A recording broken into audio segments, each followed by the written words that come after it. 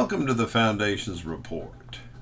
In our last exciting episode of the Foundation's Report, we saw how there is an expectation for the believer to fight today, not to just lay down and take it.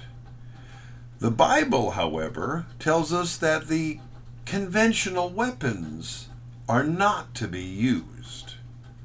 2 Corinthians 10:4 tells us, "The weapons of our warfare are not carnal, but mighty through God to the pulling down of strongholds." Many Christians have missed that today. They believe that bombing abortion clinics or picketing and getting into skirmishes with the other side are the way we wage war. Maybe rallying our best to get that favorite candidate into office that told us he was born again and supports evangelicals will help us win the day when it comes to our fight. How about praying that God strikes someone down or brings down fire on them? Jesus had a couple of disciples like that, but had to settle them down. No, those are by carnal means, and we need to understand what weapons God has given us and how to use them. It is high time that we, the church, understand what God was saying in the scriptures so that we can mobilize our army. First, the weaponry God gave us is explained in Ephesians 6 as the armor of God. Many will say, "I've read that many times and I know."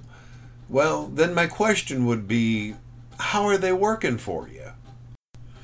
Putting armor on can be a good thing or bad thing, as King David found.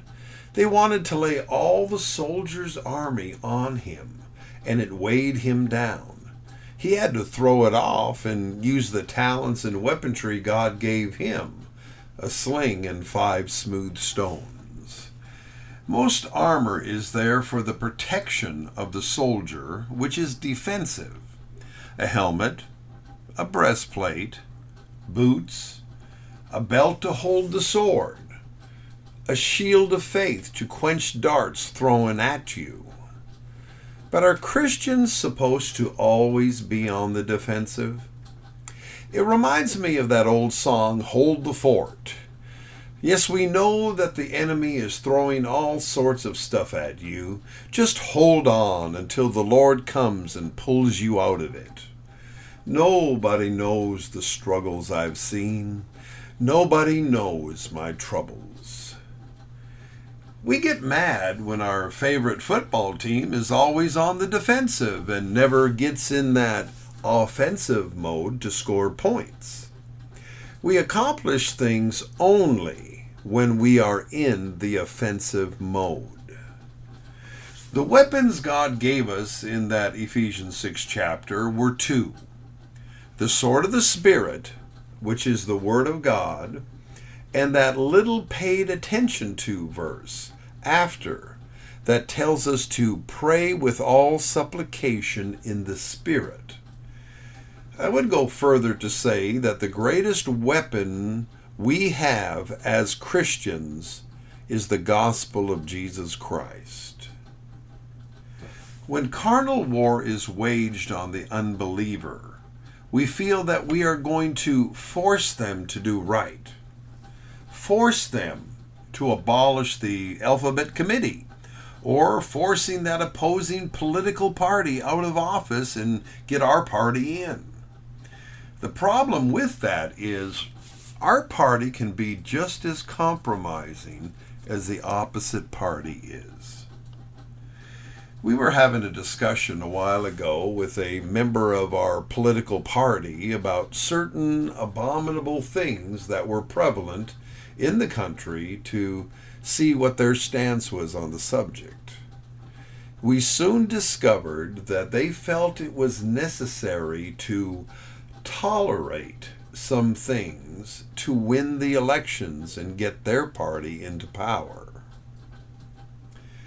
Problem with that is God does not compromise.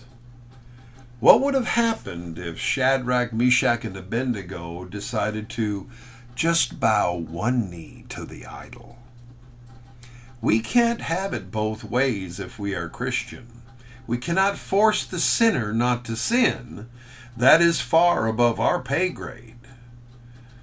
Change does not come from the outside in when dealing with spiritual matters. It comes from the inside out.